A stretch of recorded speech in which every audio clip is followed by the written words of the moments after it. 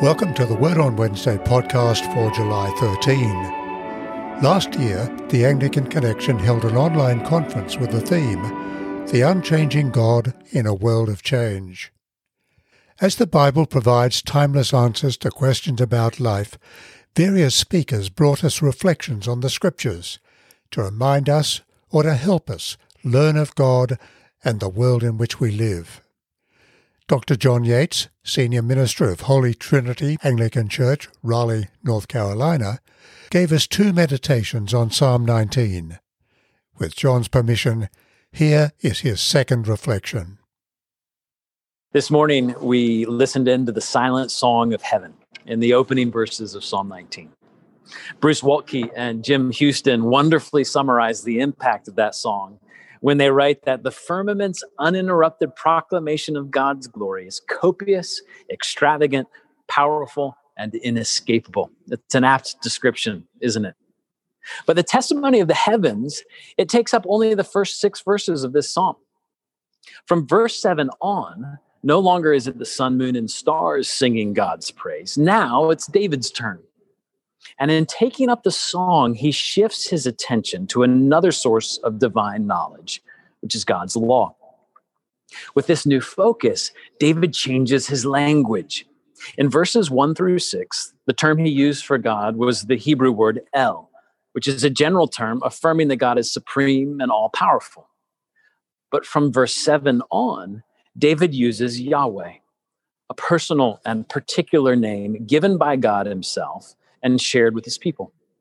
Yahweh is the name of the covenant maker, the God who reaches down into creation in order to make himself known by direct revelation to his people. And David carefully uses this name 7 times, the number of completion and perfection. While the grandeur of the heavens elicits awe in the opening lines, the intimacy of direct and personal revelation draws forth devotion in the verses that follow. David writes, "The law of the Lord is perfect, reviving the soul. The testimony of the Lord is sure, making wise the simple. The precepts of the Lord are right, rejoicing the heart. The commandments of the Lord are pure, enlightening the eyes. The fear of the Lord is clean, enduring forever. The rules of the Lord are true and righteous altogether." In verses 7 through 9, David uses 6 different terms for God's revealed word. He speaks of law, testimony, precepts, commandments, and rules or decrees, covering every aspect of God's self-revelation. He also speaks of the purifying fear of the Lord, which is the attitude of every heart that rightly encounters God's word. What does this polyvalent word from God accomplish? Well, David explains in rapid-fire succession. First, it revives. It gives new life. Second, it takes the simple, the ill-equipped, the ignorant, and makes them wise. Third, it brings forth deep-seated joy. Fourth, it makes the eyes of those who read and obey it sparkle with righteousness. Fifth, it produces pure, single-hearted, fearful devotion to God himself. And finally, it sets all who hear it on a firm and unalterable foundation, which is the eternal and unchanging character of God himself. While the heavens declare the glory of God, it is the law of Yahweh that reveals his love and his goodness. The heavens tell us that there is a sovereign, powerful God who created all things in a precise and orderly manner. But only God's law can convince us that this God is good and loving, and so concerned for the people he created that he invites them to call on him by name. In verses 10 to 11, David's exploration of the goodness of God's word continues as he offers insight into the value, desirability, and effectiveness of this word. More to be desired are they than gold, even much fine gold, sweeter also than honey, and drippings of the honeycomb. Moreover, by them is your servant warned. In keeping them, there's great reward. God's word is more valuable than even the most well-refined gold. In other words, there is nothing on earth that surpasses it in value. God's word is also desirable, sweeter than even the sweetest honey left trapped in the honeycomb. There's nothing that tastes as good as God's word or is as deeply satisfying to consume. As Thomas Cranmer wrote in his preface to the Great Bible, in the scriptures are the fat pastures of the soul. Finally, the one who heeds God's word and obeys it is warned of dangers and is rewarded by faithfulness. God's revelation to us accomplishes something.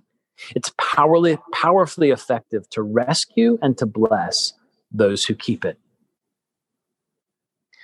Back in verse 4, David invited us to consider the sun, 1.3 million times the size of the earth, containing 98% of the mass in our solar system and burning at a temperature of 27 million degrees Fahrenheit at its core.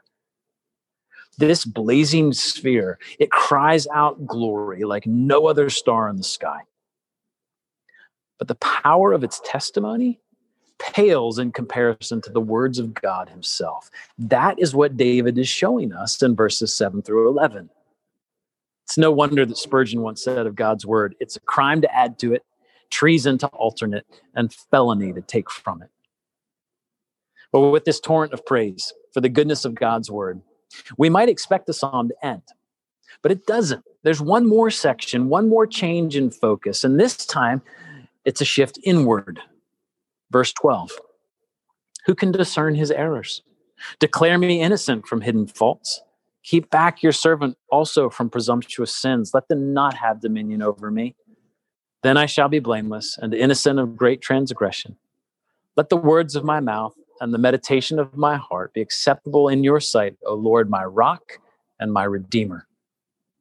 The shift is abrupt and it's superficially quite surprising. We want David's poem to end on a high.